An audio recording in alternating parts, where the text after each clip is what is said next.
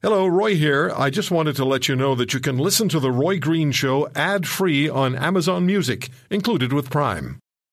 This is The Roy Green Show podcast. But first, I want to go down this road here that I touched on a little bit yesterday. And that is the profound disconnect between free speech and so many people in this day and age, particularly those on college and university campuses who would rather shut down and silence speakers they dislike than actually engage them. And this happened earlier this week at Ryerson University in Toronto, where a panel called Stifling Free Speech on Campus was shut down by the university. You can't get more self-fulfilling than that, because they said they couldn't guarantee the safety of those attending and those speaking, which included Jordan Peterson, Faith Goldie, and a psychologist that I wasn't familiar with, as well as my guest for this segment, Professor Gad Saad, who is a professor at Concordia University of Marketing and also the Concordia University Research Chair in Evolutionary Behavioral Sciences and Darwinian Consumption. Professor Gad Saad, it's good to have you on the show. Thanks so much for your time today.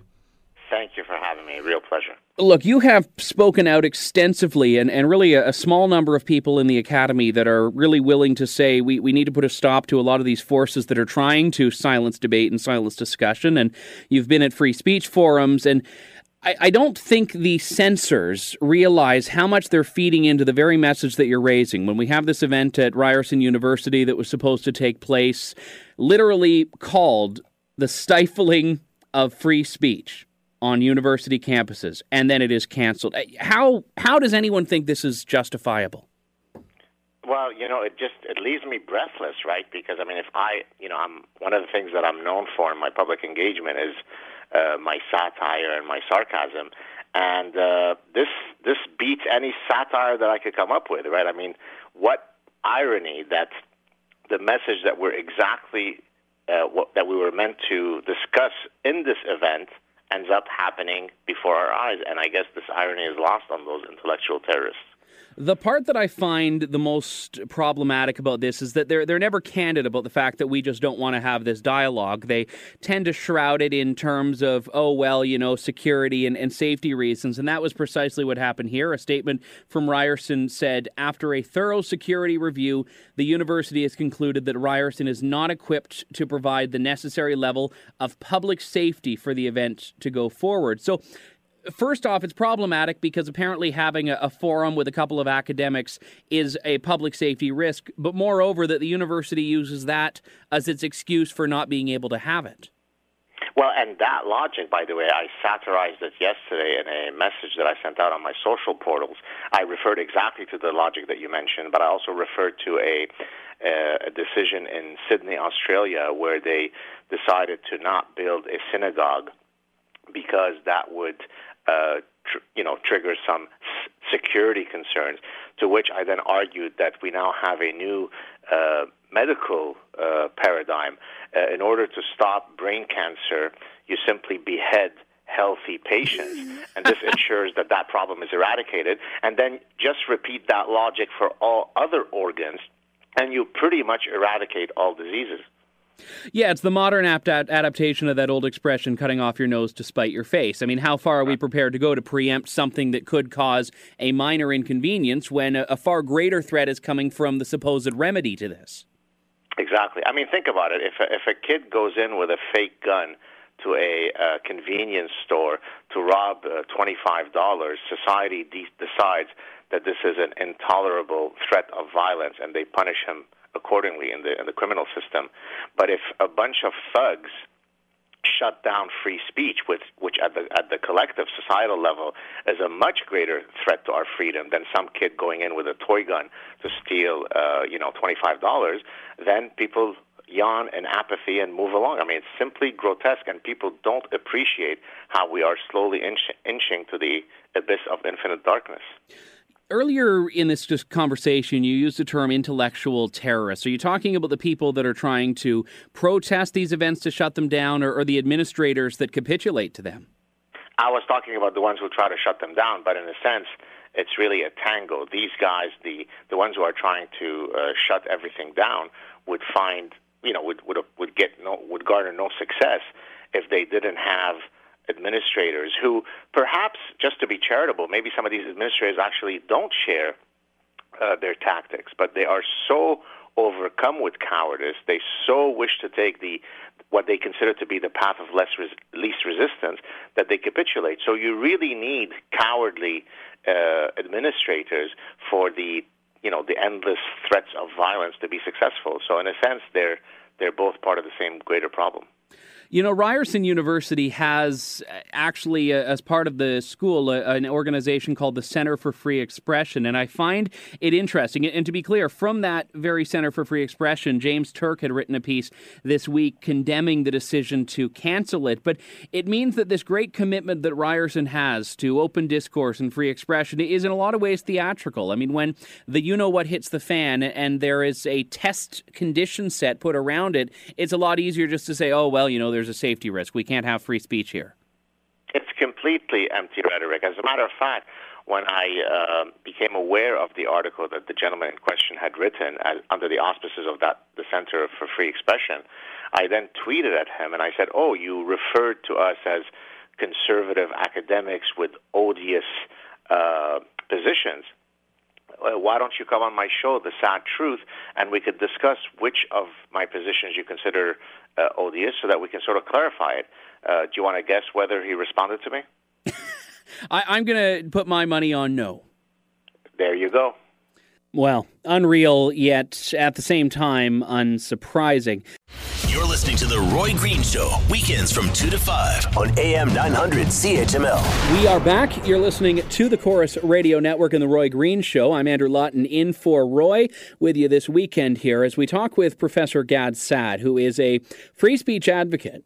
And I say that with a level of disappointment. I mean, it shouldn't be controversial for an academic to stand up for free thought and a free exchange of ideas and intellectual freedom and academic freedom, but it is. It is controversial. He's somewhat of a pariah in the academic community. And I wanted to actually ask you about that, Professor Gad Saad, because one of the challenges we see is that academia has always been dominated by radicals, in effect. And I don't mean that in a negative sense necessarily, but people who have had to be radical to push the envelope to develop the research that is now really mainstream today. And I go back to years ago now, that the debate at Western University between Philippe Rushton and David Suzuki, a debate that clearly you'd never be able to have in 2017.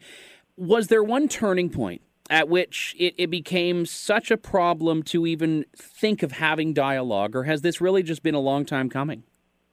It's been a long time coming, and as a matter of fact, my next book, which is currently tentatively titled Death of the West by a Thousand Cuts, if you like, goes through this historical trajectory. You really needed a perfect confluence of faux intellectual movements. So postmodernism, which rejects objective truth, radical feminism, which argues that there are no innate sex differences, identity politics, intersectionality, cultural and moral relativism. None of these faux intellectual movements would have been sufficient to lead us to where we are now. But put them all together in this cocktail, this tsunami of nonsense, and then 40 years down the line, where we're currently at, that's where you end up, a complete departure from reason, because you have a complete nihilistic view of the world where, we just slash and burn reason. And so what I'm going to be doing in my book is sort of going through this historical trajectory, which then leads us to what I've coined ostrich parasitic syndrome, which is, it sounds as though I'm being satirical, but I'm actually being very genuine. There's all sorts of examples in the animal kingdom where an animal is infected with a brain pathogen or brain parasite that leads it to take decisions that are suboptimal, if not deadly, for its survival. Ostrich parasitic syndrome, in my view, is this collective psychosis that we are seeing. So, for example, political correctness. I'd rather be politically correct so that I don't appear non-racist rather than trigger my natural instinct to survive and defend my children. And so I will go through all of these things in my forthcoming book. If you do take an evolutionary behavioral science perspective, obviously your field of research right now, and approach that issue, are humans unique in doing that? Is this just a human phenomenon? Well, I think the fact that we have a prefrontal cortex that's very big, that's evolved to lead to higher intelligence, in a sense, yes. So other animals are also parasitized by brain worms, but in their case, it's literally a biological agent that is parasitizing their brains. As far as I know, we are the only animal or the only species that is infected by a parasite that is based on a collection of bad ideas, right? So it's not really just a metaphor. I'm literally arguing that the collection of these bad ideas is a form of parasite, but the parasite is not a pathogen, but if you'd like, it's a pathogenic idea that renders you completely useless in defending yourself. If we do take such a borderline clinical approach to this, does that mean that it's not something that we can stop, that it's just innate in how people view the world?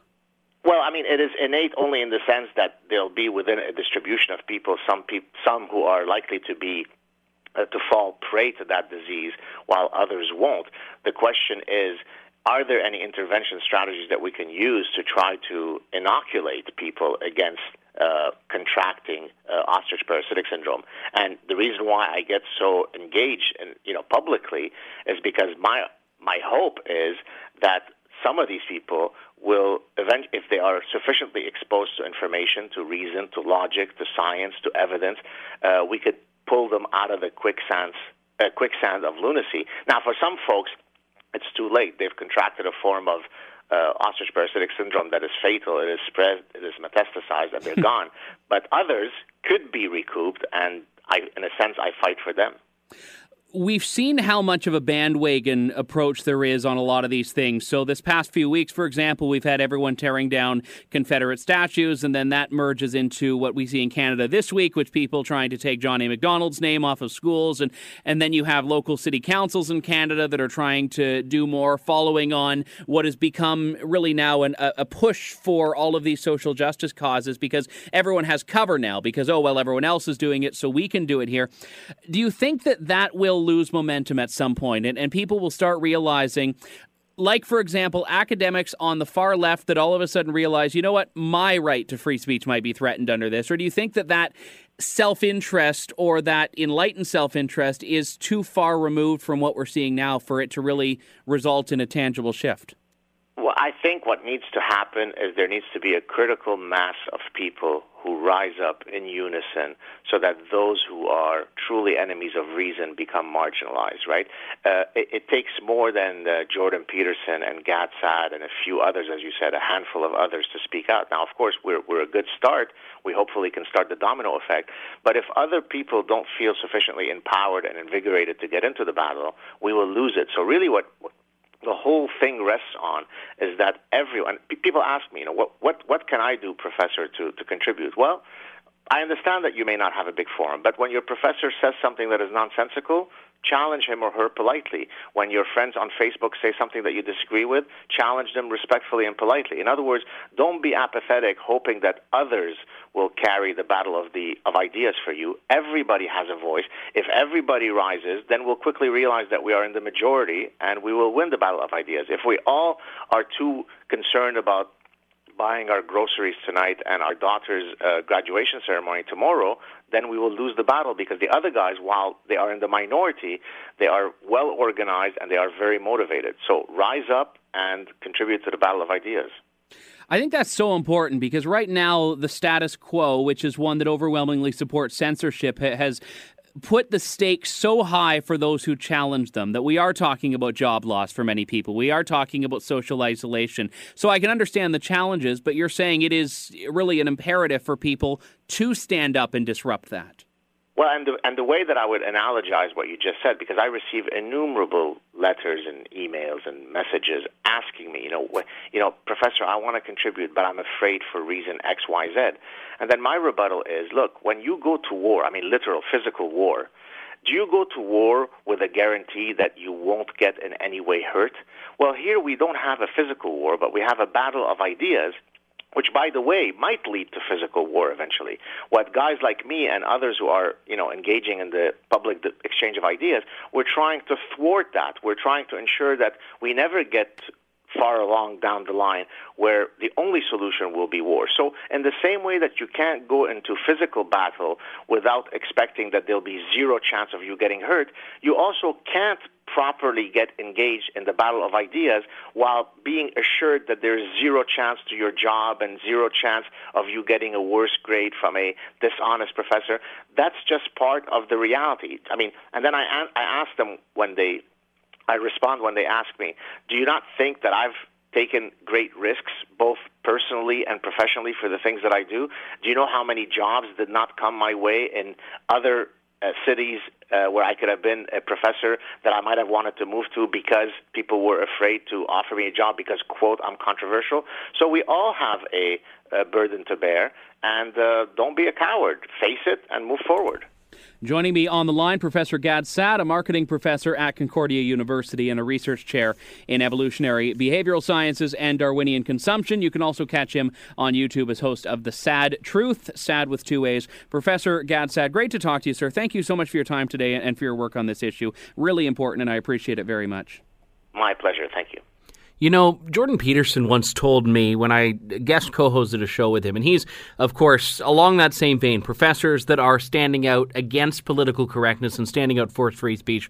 He said, you don't get to choose to have no punishment. He said, you're going to get punished for speaking out and fighting it, and you're going to end up getting punished for not. So he said, you only get to choose which punishment. You don't get to choose no punishment at all. And it's along the vein of what Professor Gad Saad was saying earlier that I think people need to realize this is coming one way or another. Is there a toll to stand up against it? Yes. But is it worth fighting? Absolutely. You're listening to The Roy Green Show, weekends from 2 to 5 on AM 900 CHML. I first learned of female genital mutilation as a regular practice in some cultures and religious and geographic backgrounds probably about 4 or 5 years ago. And it was a passing mention from someone who is from another part of the world and has not experienced it personally in her family, but is part of a group. She was a Muslim who does have a problem with this in certain areas. And this isn't just a religious practice. It's a cultural practice as well, and it's one that has some geographical roots. But one thing that struck me when she raised the issue several years ago is that she said no one was really paying attention to it.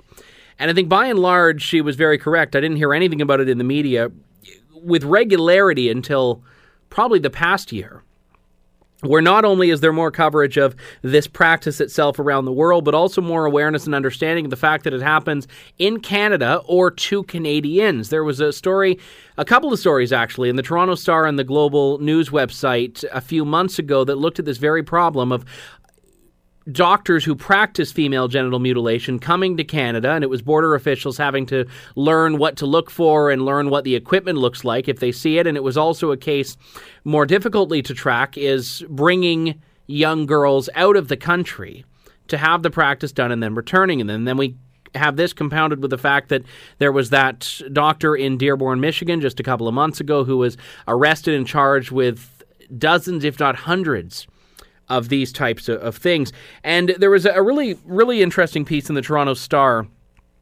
earlier this week looking at a particular sect where women in this have said that they actually have had this practice, this female genital mutilation or female genital cutting, FGM or FGC, done in Canada. And the research on this particular sect is coming from an initiative called Sahio, which has found that 80% of Dawoodi Bohra women surveyed have undergone this, and 2 of the study's participants said it happened in Canada's borders. I want to welcome into the show the co-founder of this very initiative, Shahida Tavawala Kirtane, who joins me on the line from all the way in India. Shahida, thank you so much for joining me today. It's really great speaking with you.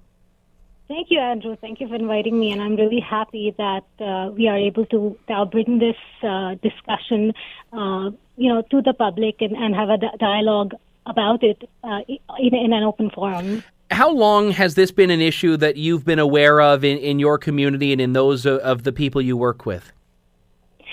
So I first came to know about this practice when, as a child, my mom had undergone the procedure and she wanted to protect me. And from a very young age, she educated me about what this Khatna. The procedure is called Khatna, and she educated me about what the procedure was. And from a young age, I've been informed and told to be wary of not going with anybody who tries to tell you that let's go for candy. Usually those are some of the reasons given to take children for the practice, to perform the practice. And so I have known about this since a very young age.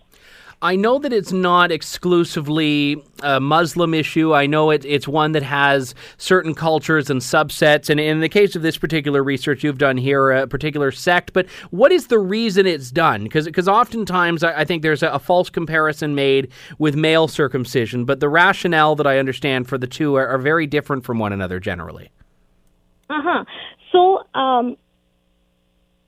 for this practice, the justifications that are given for FGMC tend to be religious, health and hygiene, obviously sexual control, and culture, marriageability, identity. All of these are reasons that are given for perpetuating the practice, and to keep the girls pure, virginal, and pure, and to control promiscuity before and after marriage.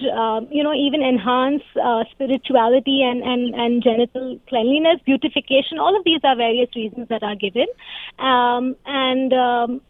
so these are some, and in our survey, these reasons were also stated. Religion being the one of the biggest reasons, followed by religious reasons, followed by to curb sexual arousal and health and hygiene. So yeah. The women that you spoke to who had undergone this, were they? How was their response to it? I mean, did they know that it was wrong at a certain point in their lives and then stop understanding that, or did they change their opinion on it? Did they all think this was normal? I'm curious, the women who have had this happen, if they all went the road that your mother did, or if some of them actually thought, no, this is normal and this is what was meant to happen to me. Mm-hmm. So ours, Andrew, was an anonymous survey. We didn't interact with our respondents. But we have had other conversations with women from the community, and a lot of them do believe that it is normal, it is part of tradition and culture. Some of them don't even remember undergoing the procedure as a child. So, they have forgotten about it, or they have blocked it from their memory. Explain a little bit for those not familiar with it. What is the community in question here? Right. So I belong to the Dawoodi Bohra community, and we are a subsect of Ismaili Shias. We hail from Yemen, and from Yemen, they were persecuted and not persecuted, but they changed their base from Yemen and moved to the coast of India, Gujarat in specific, and we are a trader community. Bohra means trader, and very, very progressive. Our women are highly educated. We have a lot of doctors, lawyers, engineers, and so this is one practice which kind of is confusing for a lot of people who know that, who are familiar with the community as to why it happens. Yeah, and that's something that strikes me as peculiar as well, because I've always known the Ismaili community in general, not just yours specifically, but the broader Ismaili Muslim sect as being very progressive. And how does something like this still remain in a community that has otherwise been so progressive in so many other areas? Right. So, Andrew, again, the reasons for this practice, it is a very, very deeply rooted cultural practice, and the fact that it is also it is made. Although religion has nothing to do with it, we are told that it is one of the religious requirements. So that is another reason for the practice to be, to continue. Performing khatna on young girls. So societal norm. It's become a societal norm, and people just do it to conform. And I guess the most concerning part from a Canadian perspective, obviously most of my audience being in Canada right now, is that this is not something that is just happening in some country somewhere else in the world, which is still problematic, but it even hits home more when we find this literally happening in Canada. And we know going back a couple of months, as I said at the top of the show, there have been stories of FGM practitioners coming into Canada. We've also known of cases of young girls being taken out of Canada for this. You're saying that you found participants in your survey that said this happened in Canada, and this is not something that is conjecture. These are people that have said, yes, it happened to me and it happened in Canada. So 2 of our 18 respondents said that the procedure was committed on them in Canada, and some of them may have been taken out of the country. You know, vacation cutting is another concern for Canadian girls who are at risk. So, like you said, it does happen on Canadian soil, and which is a big reason why Canada must now wake up and address the issue, because it's already there have been, you must have heard of the Nagarwala case in the USA, and, the fact that it is happening on Canadian soil makes it important for everybody to, step up and pay attention to this. How do you think the issue is best tackled? Because obviously from an immigration perspective, the officials can look out for certain things, and doctors and nurses and any sort of medical worker can look out for it. But more culturally, I find that, and this is the reason I wanted to speak with you today, there isn't a broad understanding of it. So I think awareness is the first part for people to understand that this is an issue. But how should we go about really trying to combat this? Yeah. The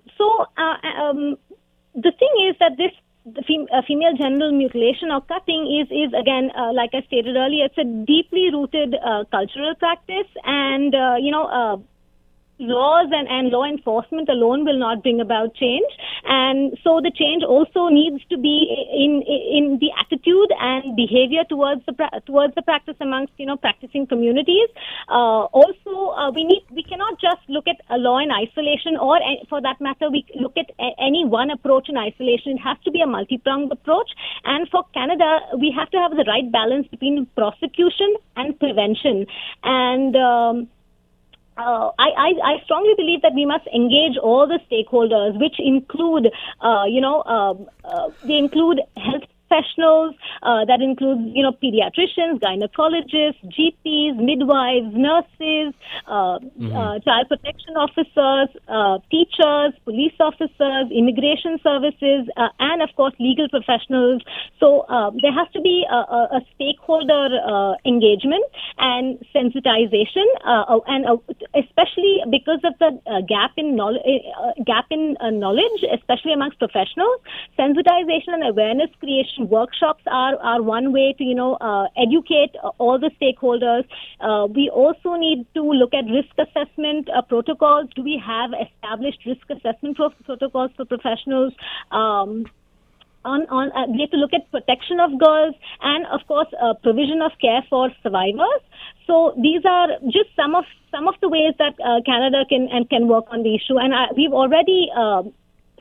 We've done a good bit of work by coming up with really good law, but very often for the law to be implemented, we have to empower all the people in the chain to address this issue effectively. Well, especially because it's happening in private behind closed doors, so it's not like there is an easy way to know if someone is a victim of this. So I think when you speak about risk assessment, that's a huge part of it. I think medical practitioners knowing what to look out for and who to look out for has to be a part of it as well. But that idea of prevention is so important, because we can talk about enforcing the law and arresting and prosecuting people that do this, which I agree is a priority, but we're talking about something that is so traumatic for the actual people involved. And you can repair some of the damage in some cases through surgery, but the best case scenario is obviously that this never happens to someone in the first place. So I have to ask along that vein, Shahid, have you found there has been a willingness for, the Muslim community in this case, and that's the community you're approaching this from, in actually tackling this? Do you find that there is a willingness for them to share, hey, this is not what we do in Canada, this is not healthy, or has that been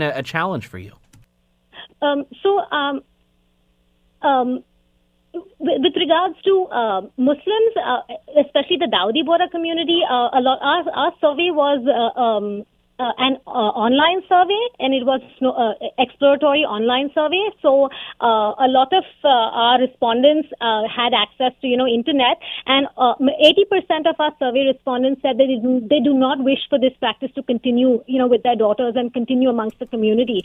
So that is one indication that attitudes are changing. Behavior, people want to abandon the practice. So we need to. It's basically a mix. I have not come across. U.S. had I believe there was an organization in the States which had come up with a statement against the practice.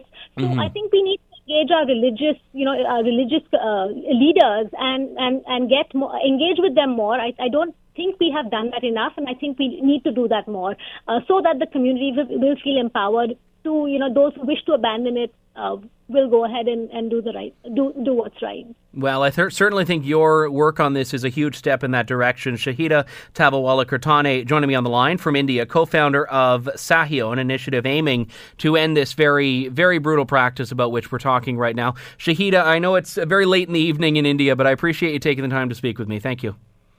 Thank you, Andrew. And again, there's just one message that I wish to give to Canadians, that ultimately at the end of the day, this is a child protection and a child rights issue, and it's a very universal issue. So every Canadian should concern himself or herself about protecting a child, irrespective of caste and creed and religion, color, and even origin for that matter. And it should be a Canadian issue. Everybody should work towards bringing an end to the practice. Yeah, very, very great point to end on here. Shahida, thank you so much for your time today. Thank you, Andrew. Have a great day. All right, all the best to you. You're listening to The Roy Green Show, weekends from 2 to 5 on AM 900 CHML. And I wanted to turn to a case that took place in Ottawa, but has, I think, a much greater significance because it taps along on two very important issues. One, the way that we treat frontline care workers, and the other is the way we treat the people that are in their care, whether we're talking about those in jails and prisons, whether we're talking about those who are in mental institutions and hospitals, and those who are in a hybrid of these systems, those who are in psychiatric forensic care, as was Marlene Carter, the woman who was at the center of this case that had the Royal Ottawa Hospital fined $75,000 3 years after a nurse at the hospital's Brockville facility was stabbed and attacked by this particular woman. Now, in the findings about this case, there was, from the Associate Chief of Forensic Psychiatry at the Royal, Dr. A.G. Ahmed, a set of analyses, if you will, that were very sympathetic to Ms. Carter, but lacking was, I think, a sense of understanding about the nurse who was stabbed. And OPSEU, the union representing this particular care worker, has come out saying that the fine is a slap on the wrist and saying there's a lot of work that needs to be done to ensure that people like this nurse are better protected in cases like this. I want to bring into the show Warren Smokey Thomas, president of the Ontario Public Sector Employees Union, OPSEU. Smokey, it's good to have you on the show. Thanks so much for joining me this afternoon.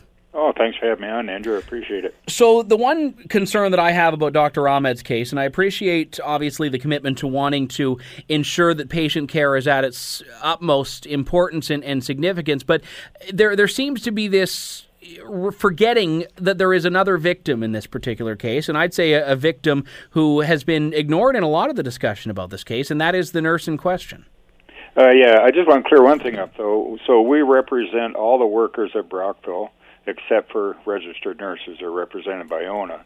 But 3 or 4 weeks before this nurse was assaulted, three of my members who are RPNs on their unit were assaulted as well. And that gave rise to after Ms. Carter was assaulted, that gave rise to the charge of failing to reassess, because in spite of us, like OPSEU and the workers there and the local union, asking for something to be done because this patient's quite dangerous. Nothing was done, and of course, Miss Carter almost paid a tragically fatal price for that inaction. So, we had standing in this case all along, and we were very interested in this. I spent all my adult life working in a psychiatric hospital.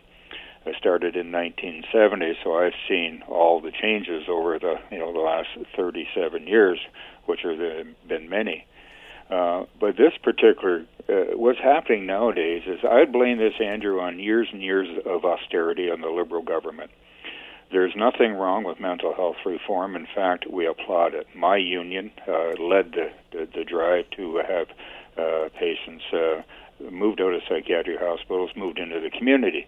However, the appropriate money and resources have never followed. And they've built all these brand new hospitals. The government invested in infrastructure. Well, one of the ways they paid for those bills was to cut beds and cut back on staff. So all the psychiatric hospitals are chronically understaffed, underfunded, under-resourced, and are very, very dangerous places to work. We've had 11 people at Waypoint, which is another forensic facility in Penetang, 11 workers in 2 or 3 weeks seriously injured, and sent to hospital. So it is a crisis. We talk about the crisis in corrections. Well, there's a crisis in psychiatric hospitals as well. Well, and when we talk about the system itself here, I think it's very important to note that one of the findings that did come from Dr. Ahmed's report on this is that there was only a transfer to Brockville, to the Royal Ottawa Hospital here, because there was no institution in her home province of Saskatchewan that had been able to deal with her. And there was also a great deal of concern raised that there are not female-centered facilities for these cases. There are some options for males, but not nearly as many or even any at all in some areas for females who are in that forensic psychiatry realm.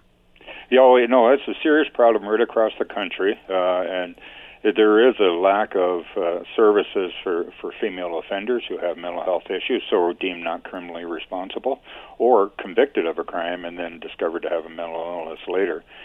So no, it's truly an issue coast to coast. And here in Ontario, we've been lobbying for a long, long time to build on the corrections side, which would be a hybrid between corrections and healthcare, which is what Brockville is, a facility just for women.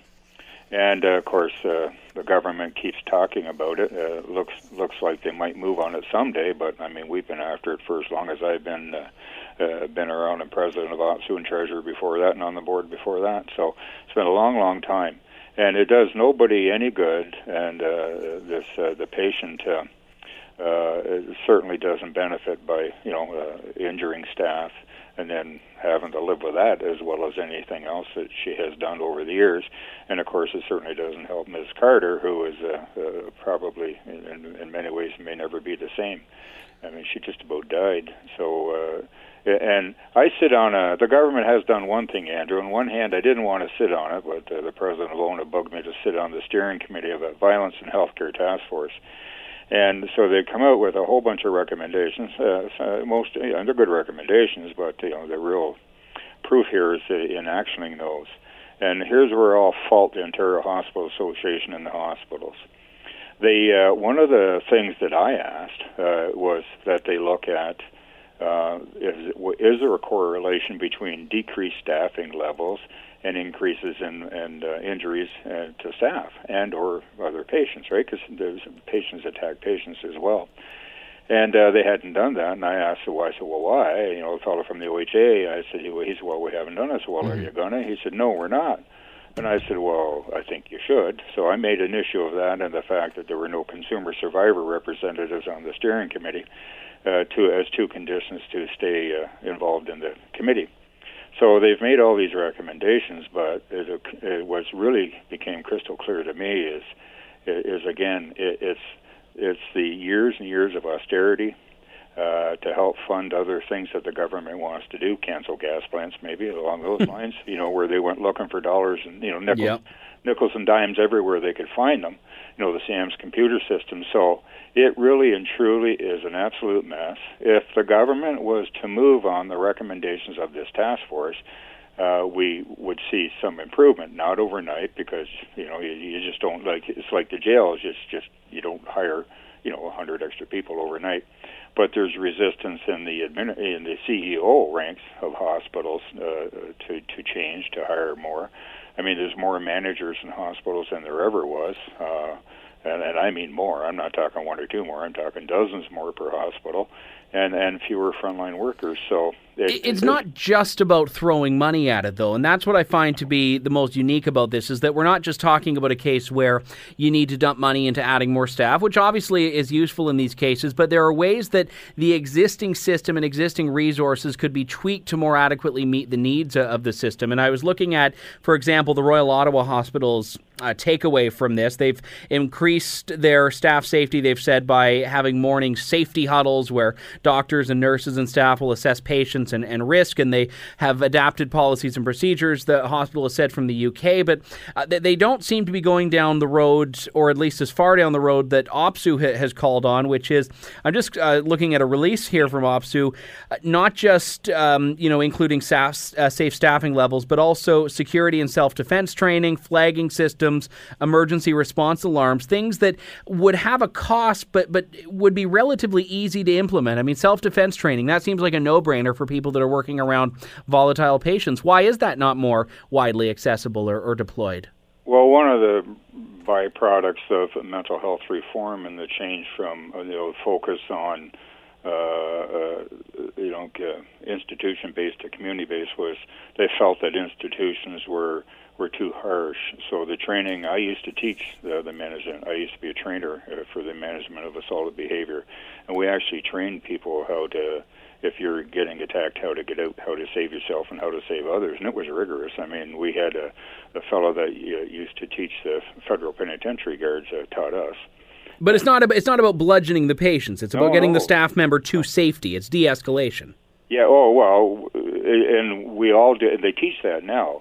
But there are times, Andrew, when de-escalation simply, they're not going to de-escalate.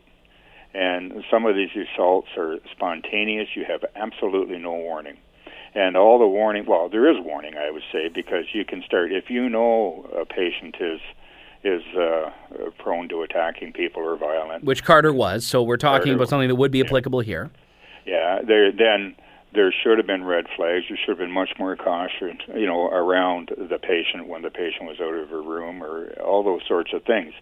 They've gone to, I'll give you a waypoint for an example. I asked them up there, I said, just hire 2 or 3 more security guards to put on the wards. Well, we can't afford it. What are you talking about? A security guard makes about $15 an hour. You telling me you can't afford that? And the CEO, she was adamant she couldn't afford it.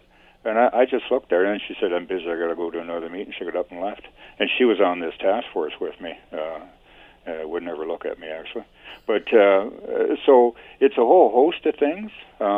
But sometimes, and I'll say this about the staff in these places, they are good at de-escalation. The public only knew how many times in the day they de-escalate people with talk, with listening, with caring, with understanding, with empathy. That is an hourly occurrence in these places, and that's trained right into the staff, and they're very, very good at it.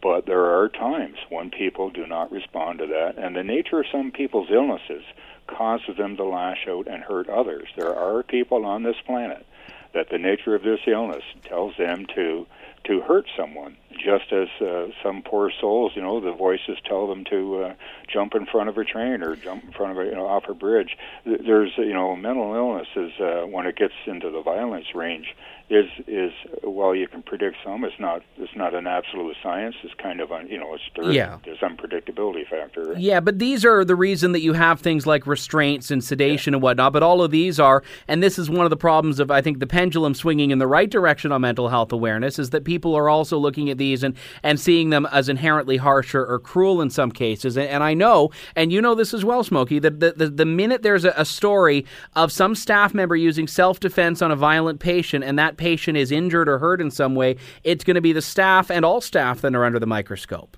Oh, listen, I watched the tape because there's cameras everywhere now, a lot of cameras. And we had a member who simply put his arms up to stop from being beaten, right, to limit the damage to him. Yeah, that's a very defensive action, and you should be able to see that. Guess what? He got disciplined and fired for excessive force. So we've, and we grieve all that stuff and we win. But that's just like so wrong. And I've asked the CEOs, here's the question, if you ever get one of them on your show, Andrew, say, would you have one of your family members work in one of these wards? And they won't answer the question because the answer is no, they wouldn't. So and you're right about that. As soon as something happens, it's the fault of those miserable staff. Institutions have always, sure there have been problems over the years, and it is infinitely better in many, many ways. But one of the things that's been lacking over the last, and it's just been 10 to 15 years, getting worse and worse and worse, is the attention to the safety of the staff and the other patients. Because it's not just staff that get hurt. There are patient-on-patient assaults which do go unreported in the press. So, because they don't have, a lot of people simply don't have a voice. They don't have a family member that's active in their care. So if you were to make the staff safer at work, there was always an inherent risk. I worked there in one. I know there is always risk, but you always are on your toes.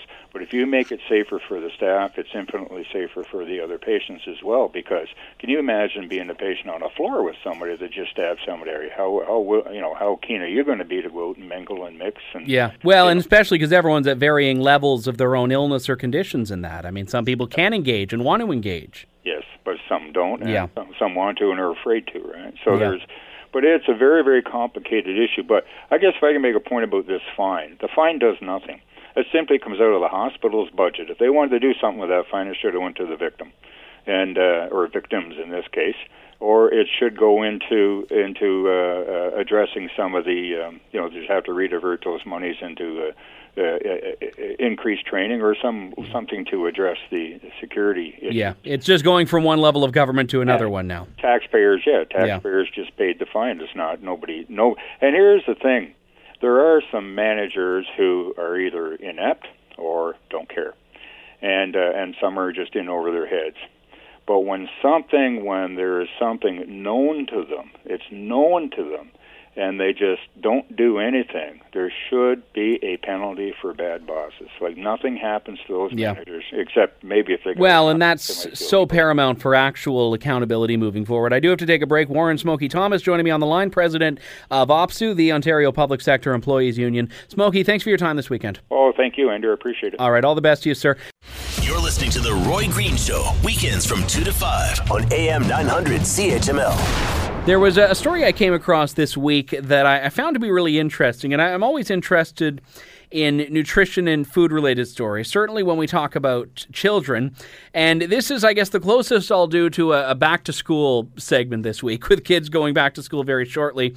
This study coming out of the University of British Columbia contends that nutrition for children in Canada actually suffers during school hours.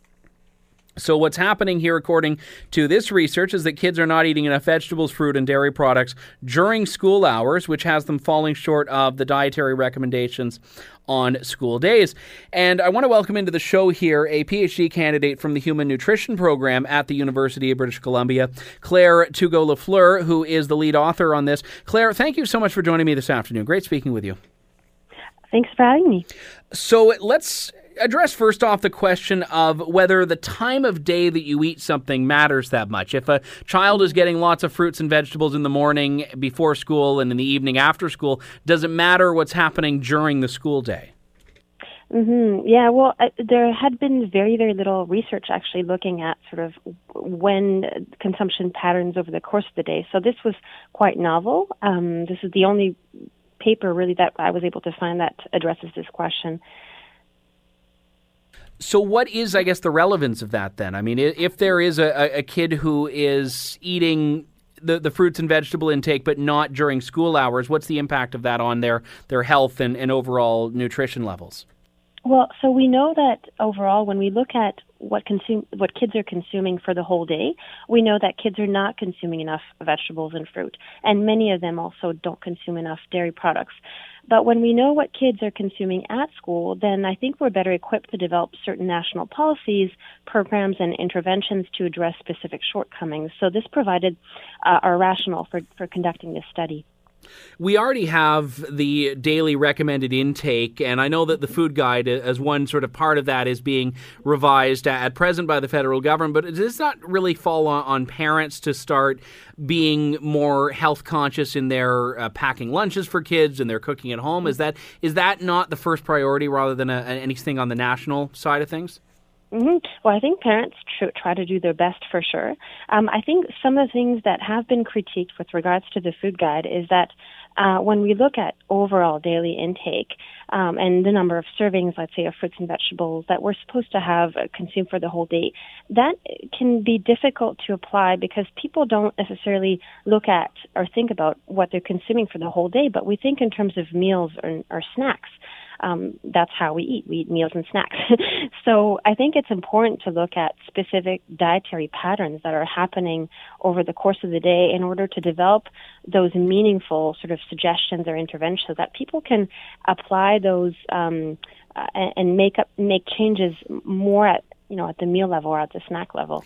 I know that this is really based on data from the Canadian Community Health Survey looking at about 4,827 children across the country between 6 and 17.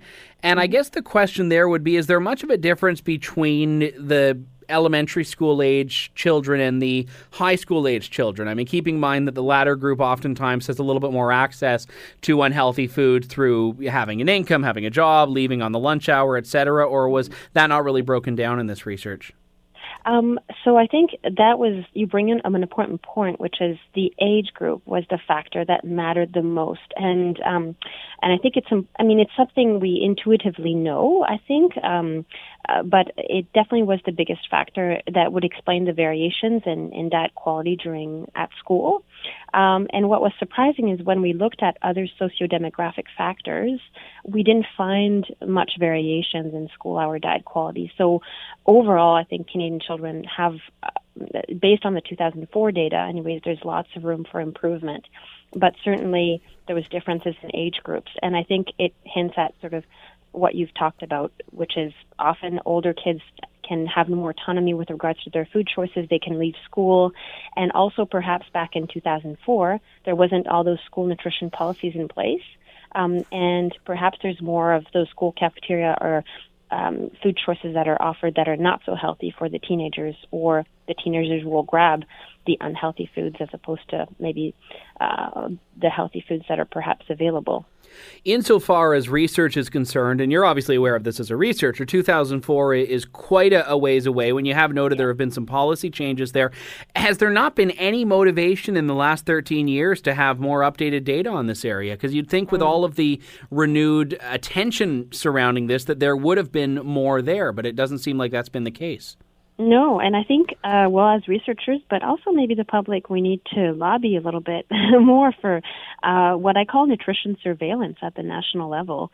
So, we've only had a couple of surveys in Canada looking at what people eat. And it's surprising when you think that we need to know what people are eating if we want to develop those policies. There was one survey in 1970 and then nothing until 2004. And then the Canadian government did a follow-up dietary study, similar methodology in 2015. And the data for the 2015 survey was only released this summer. Haven't worked on it yet, but it's my plan to look at comparisons over time. It is very time-consuming when you think about the type of data being collected. It's a lot more complicated. It's not just asking one question, but it's often asking, list me all the foods you ate the previous day. So it does require a lot of time and money. But I think we should be doing a little bit more with regards to nutrition surveillance in Canada. So obviously you have the 2015 numbers that you're going to be looking into for foreseeable future, but where is the long-term approach you'd like to take this field of research? Yeah, well, I think certainly comparing the 2004 data with the 2015 survey will be my first line of priority, but also look at geographical differences across the country over an 11-year period to see where also the situation is improving, and trying to see whether, for instance, are there particular areas in the country where we've seen bigger improvements, and is that because there were school nutrition policies in place for longer during that time? And we also want to look at what's happening at the household level. So where are children getting their food from? Who's packing the lunches? What exactly are they packing? I think those will be important questions to ask. Yeah, and that's actually quite interesting that you have all of these different jurisdictions in Canada that have done different things and gone in different directions, or in some not really done anything on this. So you do have an ability to see if there has been really a causational element in these provinces. Yeah, it's what we call, what researchers call natural experiments a little bit. So I think there's opportunities to take to look at sort of those variations across Canada. Do you have any expectations at this point of what you might see from the 2004 data to the 2015 data? I would say the only expectation I will have is, well, I'm an optimist, so I'm going to hope that we're going to find some improvements in our diet quality scores over an 11-year period, because I think since 2004 people have people think more about food and nutrition, and I think overall people are more concerned about, not only what they're eating, where it's coming from. So I suspect there'll be some improvements. If we do look at the U.S., there's been some improvement over the last 10, 15 years. Canada's very different, but I suspect we'll find improvements. And I think we'll see a lot of variations because Canada's unique in that we don't have a national school level or national school lunch program, and so there's quite a lot of variation across the board with regards to nutrition guidelines in schools. We shall certainly see. Claire Tougault-Lafleur joining me on the line, PhD candidate at the University of British Columbia with the Human Nutrition Program. Thanks so much for your time this afternoon, Claire, and also best of luck with the rest of your PhD. Thank you so much, and thanks for having me on your show. All right, all the best.